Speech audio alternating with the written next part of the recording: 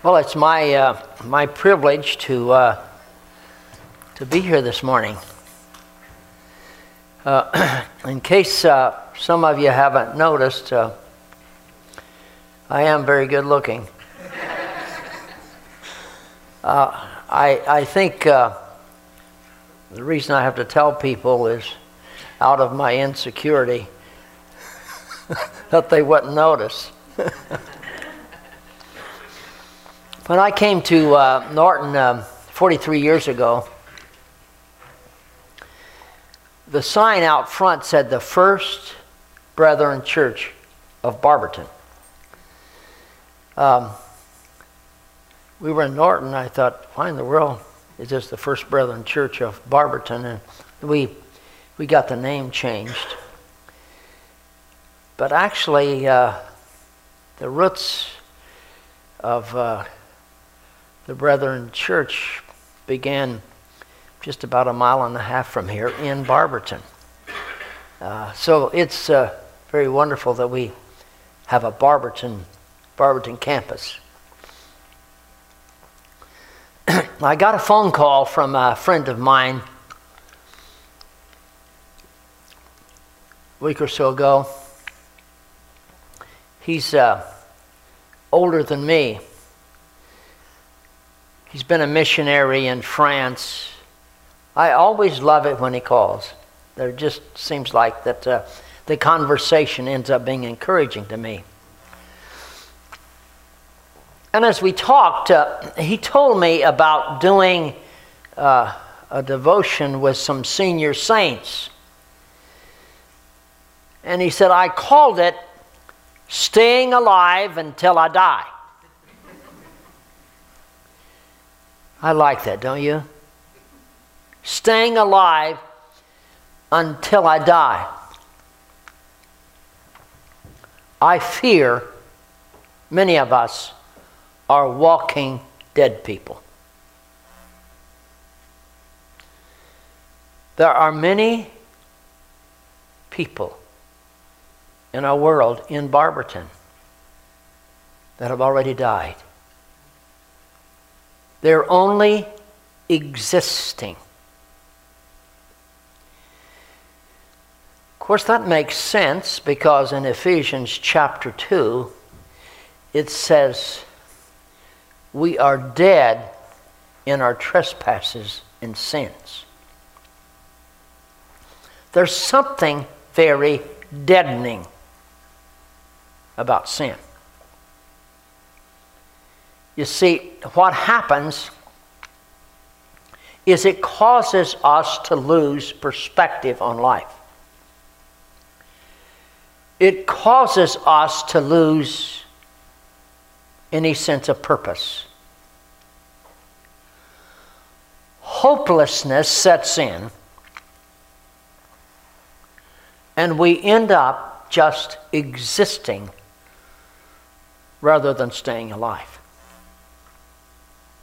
I see this. I experience this with people. I have a friend of mine that I care for. He probably lives less than 1/2 mile from this building. He's a dead man walking. He's 20 years younger than me. He'll die probably before I do. He's on oxygen. Oh my. He's not unusual. You see, we need to understand that life is a miracle. Yep. Have you ever held a baby, maybe your own baby, in your arms, and it says, oh, what a little miracle. Look at this baby. Look at her little fingers. Look at her little toes. Look at those eyes. Isn't she beautiful? She's a miracle. I don't think any of us will argue with that. In fact, if you've been watching much news recently, they're making a big deal about a giraffe that's going to have a baby. Yeah, every day, they're saying we think maybe it's today. Yeah. Life is a miracle. Absolutely.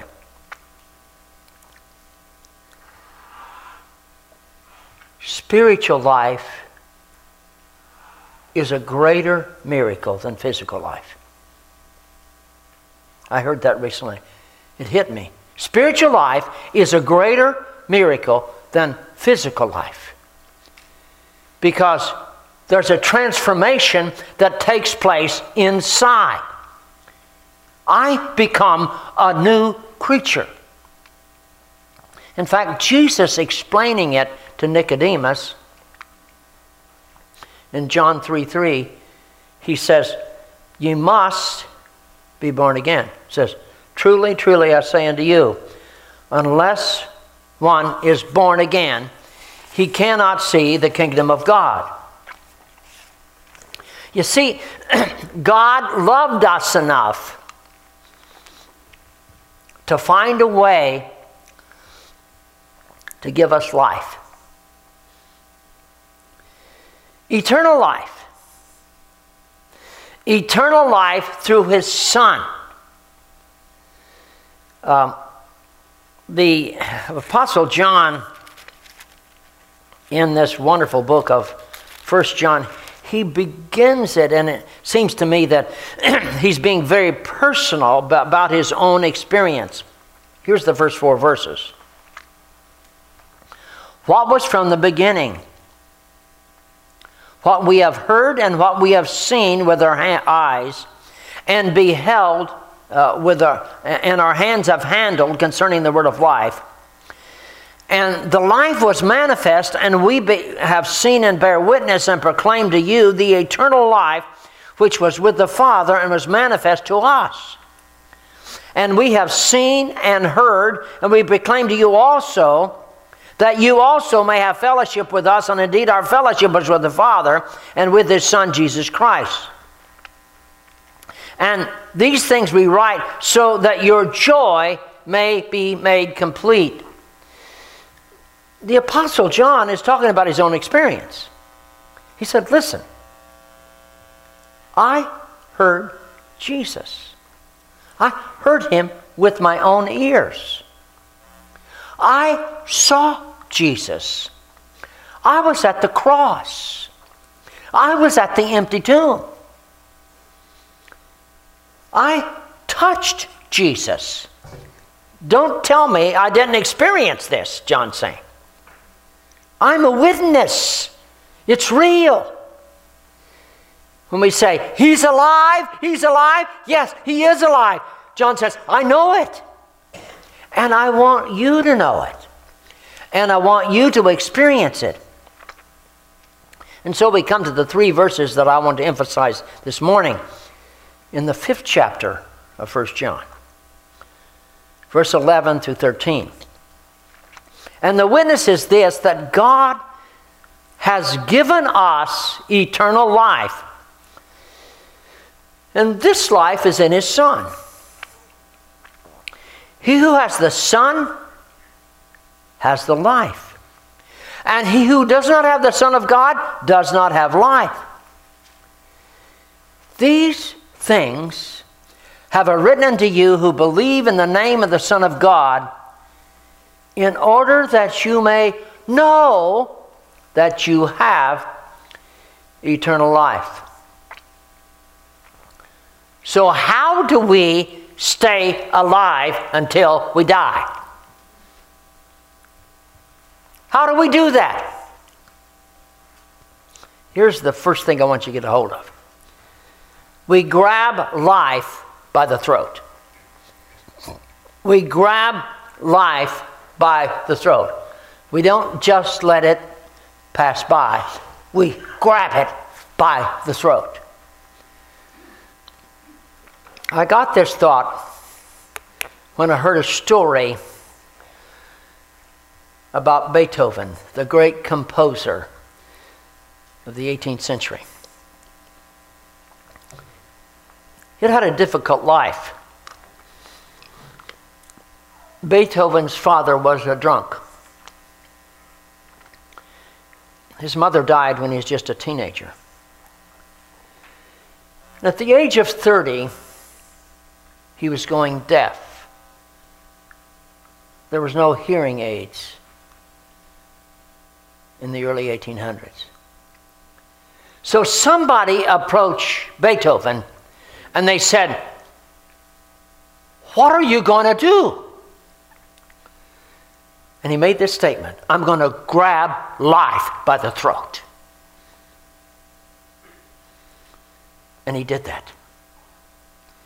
Beethoven wrote his greatest music after he was totally deaf. Ooh. I like the spirit of that. You see, we have eternal life if you've accepted Jesus. I want to grab it by the throat. Okay, how do we do that? How do we do that? First of all, we need to grab the truth of the gospel. The gospel is all about Jesus. He is the gospel. The death, the burial, the resurrection. I had this experience when I was a very young, inexperienced pastor. I was in my first summer of ministry, 1963. And I stopped at a place to buy some sweet corn to take home so Julie and I could enjoy fresh sweet corn.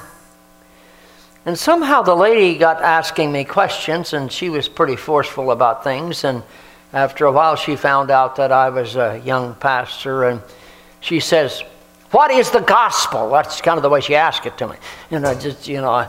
Okay. So I was fumbling around trying to tell her what the gospel was.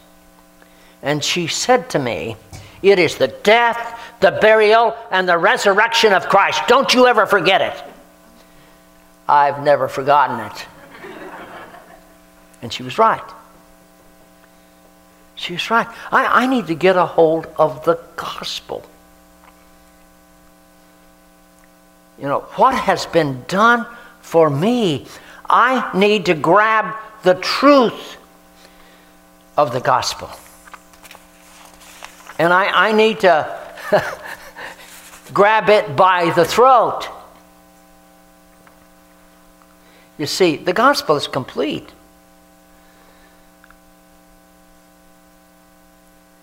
Jesus died on that cross and said, "It is finished." I remember being in Jerusalem. I remember them pointing out, there's where the cross stood.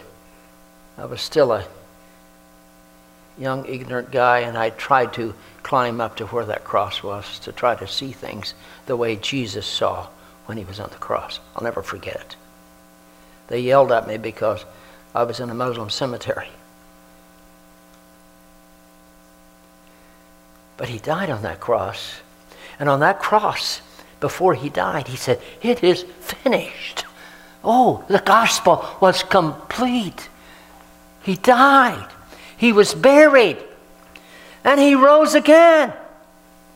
He gave to me life. Oh, how amazing that is. He gave it as a gift. So I need to grab the grace of God. Not just grab the truth of the gospel, but I need to grab the grace of God. Someone has made an acrostic and said it's God's riches at Christ's expense. Grace is God's unmerited favor. Grace can never be earned or deserved, only received. John, in this book of John, says he came into his own received him not. But as many as received him, to them gave he power to become sons of God. I'm a son of God. I'm a son of the living God. I've received him.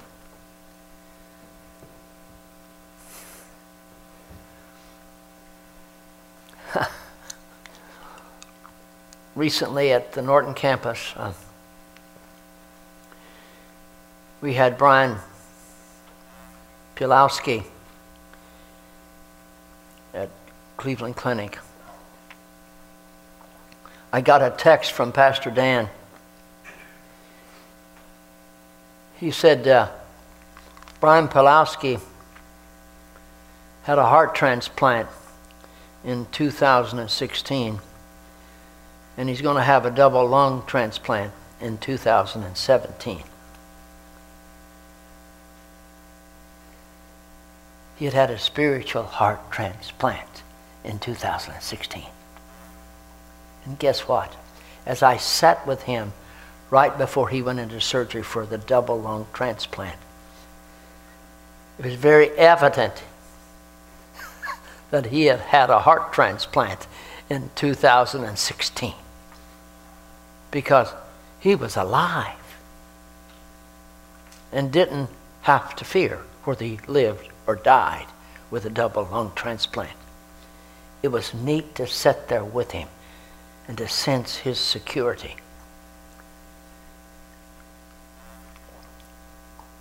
Let me say, keep tightening your grip.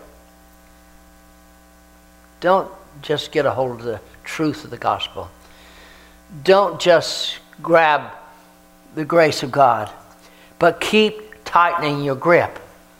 I think we need to keep tightening around our throat and keep getting a hold of the fact of the wonder of what we have. It's so easy to forget what God has done, to forget the transformation that he's given us, the gift that he's given us. You see, we need to keep developing our trust. I had a little gal that sat up here with me between services. And as we talked, you know, how do I get a hold of things? We need to keep trusting. We need to keep running as hard and as fast as we can toward Jesus and embracing what he's given us. I want to trust him more every day. I've never made a mistake when I've trusted Jesus. Not only do I want to keep developing my trust and get a grip on that, but keep developing my thankfulness. I heard about Corrie ten Boom again this week. They were talking about her being in Ravensbrück, the death camp, along with her sister. Her sister said to her, "We need to thank God for the lice that's in our ticks that we sleep on. Because since we have lice in our barracks, you know, the guards won't come in there. And we get to have Bible study. And lives are being changed for Jesus." Oh my. Oh God, give me a thankfulness like that. May I keep getting a grip on trusting Jesus and on being thankful for what Jesus has done. It's so important that we grab life by the throat. then I want to say it's so important that we believe and receive the gift that has been given. Let me go back to those verses again. And the witness is this, that God has given us eternal life. And this life is in His Son. He who has the Son has life, and he who does not have the Son of God does not have life. These things have I written to you who believe in the name of the Son. I've thought about this often. You see, what I believe really controls my life. What you believe controls your life. If you believe that you are trash, that controls your life. If you believe that you're a mistake, that controls your life. If you believe that you're a shame to God, that controls your life. You can choose to believe that way. Or you can choose to believe that you're forgiven. You can choose to believe that you are loved.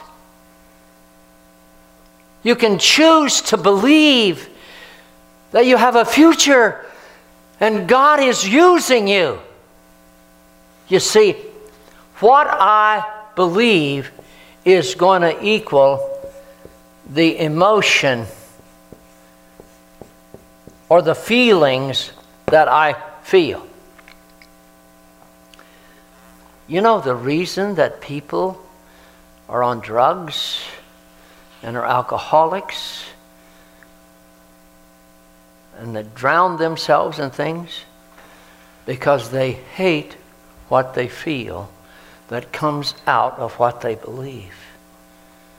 Our emotion equals our behavior.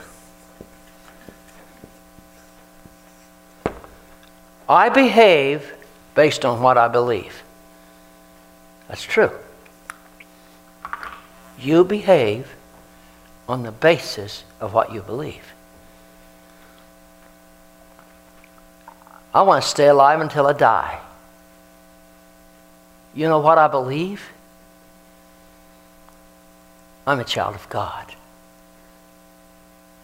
I'm a child of God. I've received the gift of eternal life. Oh my. That changes everything.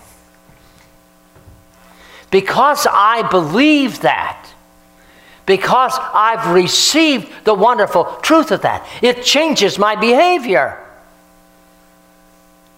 I want to behave on the basis of what I believe. You see, I need to believe that what I have, my life, my spiritual life, is a gift from God. I'm loved by God. I bent over a lady, I think she was 92 last evening. She's dying with heart failure. Had a hard time getting her awake. And I said to her, Jesus loves you. And then I said, do you remember singing the little song, Jesus loves me, this I know, for the Bible tells me so? And she smiled. Oh, I want people to hear that. I want people to believe that. It's a gift from God. I am loved by God. It's a gift not only from God, but it's a gift of eternal life. Life is a gift. It's been given to me. It's eternal life. By the way, when did my eternal life begin? It's already begun.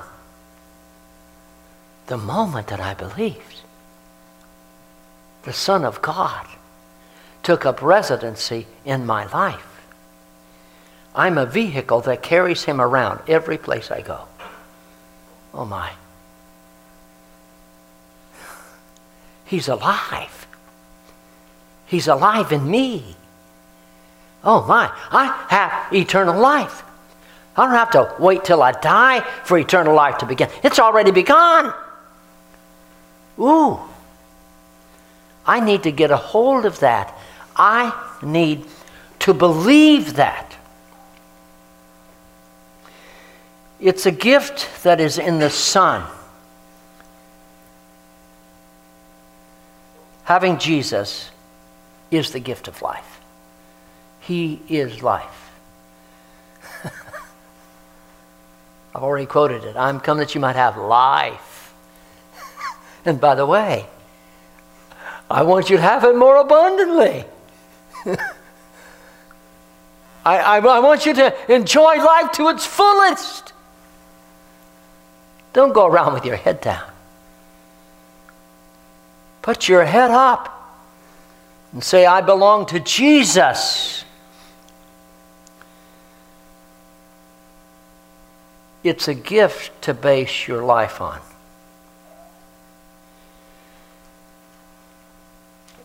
We don't base our life, or we shouldn't base our life, on the temporary things of life. 1 John 2:17 says, the world is passing away, and also its lust. But the one who does the will of God abides forever. See, it's not how much money I make. It's not how big a house I live in or the kind of car I drive. That's all passing away. Who cares? But I have life. I get to live for Jesus. I've got eternal life.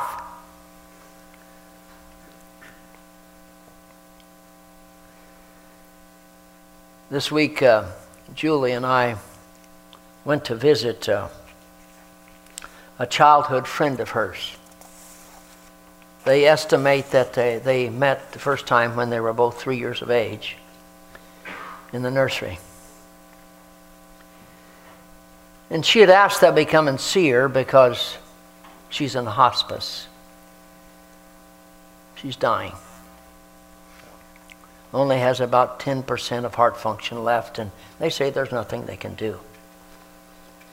And so we went there to plan her funeral because she wants me to preach her funeral. It wasn't a morbid time at all. It was a time of her talking about the songs that mean so much to her. It was a time of her talking about her 2 boys and her grandkids. It's time of her talking about the wonder of their marriage for 50 years and what God has done. It's time of her talking about when you're doing this funeral service, I'm going to be up there rejoicing with Jesus. Oh my. She's living until she dies. She's staying alive because she understands what life is all about. She's going to trade her humble home for a heavenly mansion. What a gift eternal life is. There's another thought I so want you to get a hold of. Know what you have. Know what you have. Verse 13. These things have I written to you who believe in the name of Son of God, in order that you may know that you have eternal life. 39 times in 1 John that word know is used. 8 times it's used in chapter 5. John doesn't say, I hope you have eternal life. He doesn't say, perhaps you have eternal life. Maybe you have eternal life. My best guess is you have eternal life. No, he doesn't say that. He says, these things have I written to you who believe. You believe in the name of the Son of God that ye may know what? What's the word? Say it. Know. That you may know that you have eternal life. You know, it's so important to know and be secure. I was at a 90th birthday party yesterday. And one of the grandchildren has 9 kids. They all sat at one table. It's neat to see them. They were from 19 to 3. You know what I noticed? They were amazing. Because they were secure. It's very evident they knew who they belonged to. They belonged to a mom that loved their dad. They belonged to a dad that loved their mom. They weren't filled with anxiety. They were secure. Oh my. I belong to Jesus. I know whose I am. I want you to get that. I know whose I am. You see, God is my Father. He's my daddy. I'm loved unconditionally by Him. He provides for me. I've experienced that. He cares for me. I've experienced that. He gives me direction and correction. I can pray and say, my Father who art in heaven. Oh my. Because it's true. I know whose I am. I belong to God. I'm His child.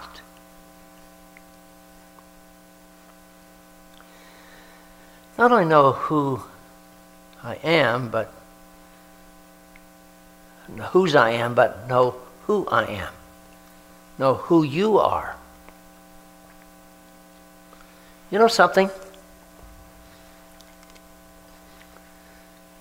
One reason I can say I'm good looking is because I look like Jesus. That's true. I look like Jesus. I traded my sin at the cross for His righteousness. I am dressed in the righteousness of Jesus. Oh my, I look like Jesus. And God looks at me down here and says, oh, there's my little boy. I'm so glad I made him. He looks just like my son Jesus. Because I'm dressed in His righteousness. Ooh. Yeah. I know who I am. I am God's workmanship.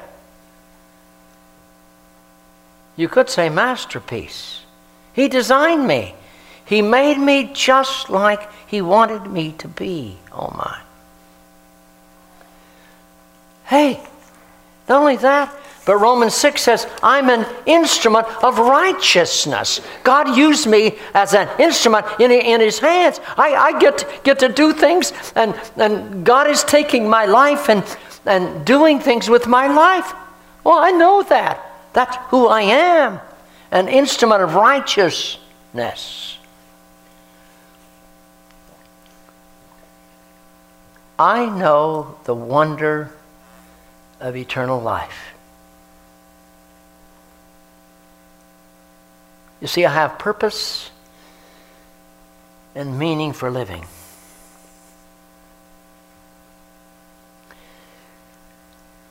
I'm going to stay alive until I die. I already have eternal life. Why not live it up? You see, life is an adventure every day. I sit here and talk to Emily. She's an 11th grader. She wanted to come and talk to me. What a privilege. What a privilege. Perhaps God used me in her life. Ooh. It's an adventure. Get up in the morning. God, you're going to use me today. My. I don't have to be anxious about tomorrow. Because God's got it under control. God's in control, and guess what? I'm on a wonderful journey. And if you know Jesus, so are you.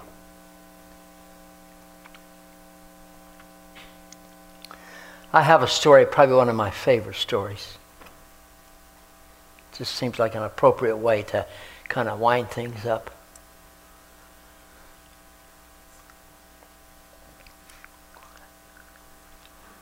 Pastor told it. I was in seminary at the time when I heard it. He was preaching for chapel.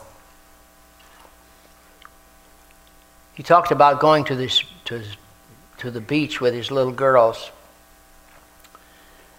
My two daughters are here this morning, and they were just little girls at the time, and maybe that's the reason it just so got plugged into my mind and heart. He said when they'd go to the beach, he loved to go out into the ocean. He said one of the most relaxing things he could ever do was get on the ocean when the water was right up to his chest, put his arms out and just let the water come in and lift him up with a wave and put him down and lift him up and put him down and lift him up and put him down. So that was just so relaxing for me. Sometimes I'd go out there and stand there for an hour just letting the waves pick me up and put me down. So I was coming in from one of those times, and my little girl come running up to me and says, "Daddy, Daddy, Daddy, take me out into the deep part where you were. Will you do that, Daddy?" And so I picked her up and put my arms under her little bottom, and we walked out until we was out in that deep part. And she put her little arms around my neck and smiled at me and patted me on the back, and we just stood there and let the water pick us up and put us down and pick us up and put us down. And then I saw a wave coming, and I instinctively knew that it wasn't going to pick us up and put us down. I knew that that wave was going to come way over top of us. It scared me. And I tried my best to get back to shore. But my legs were like lead and I couldn't get there. And finally I realized that that wave was going to just come over us. And so I said to my little girl, "Sweetie, we're going to go under the water. But I want you to hold on to Daddy real tight. And I'm going to hold on to you real tight." So that huge wave come crashing over us. And I felt our bodies both hit the bottom of the ocean floor. And suddenly I felt my little girl's arms go limp. She couldn't hold on, swallowing the water. And I tightened my grip on her little body. I didn't want to lose her. And what seemed like an eternity, I came back to the top of the water, and I thought my little girl would be crying. She was spitting out water. And suddenly, she reached around and smiled and patted me on the back. She says, Daddy, you're such a good daddy. I said, Daddy, I couldn't hold on down there. I couldn't hold on. But Daddy, you held on real tight. You held on real tight. I want to tell you something. God is my Father. I have eternal life. And sometimes I'm against the bottom of the ocean and don't know how I'm going to survive. But my Father holds on real tight. Real tight. I'm secure. I know who He is.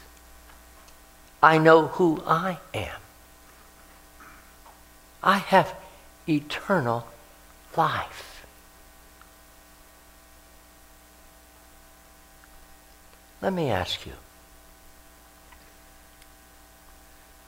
do you know that you have eternal life? I'm not asking if you've prayed some kind of prayer. I'm not asking if you've been baptized. But you have eternal life. Do you know whose you are? Do you know who you are? You see, what I believe changes everything. It's changed everything about my life. It'll change everything about yours. Let's pray.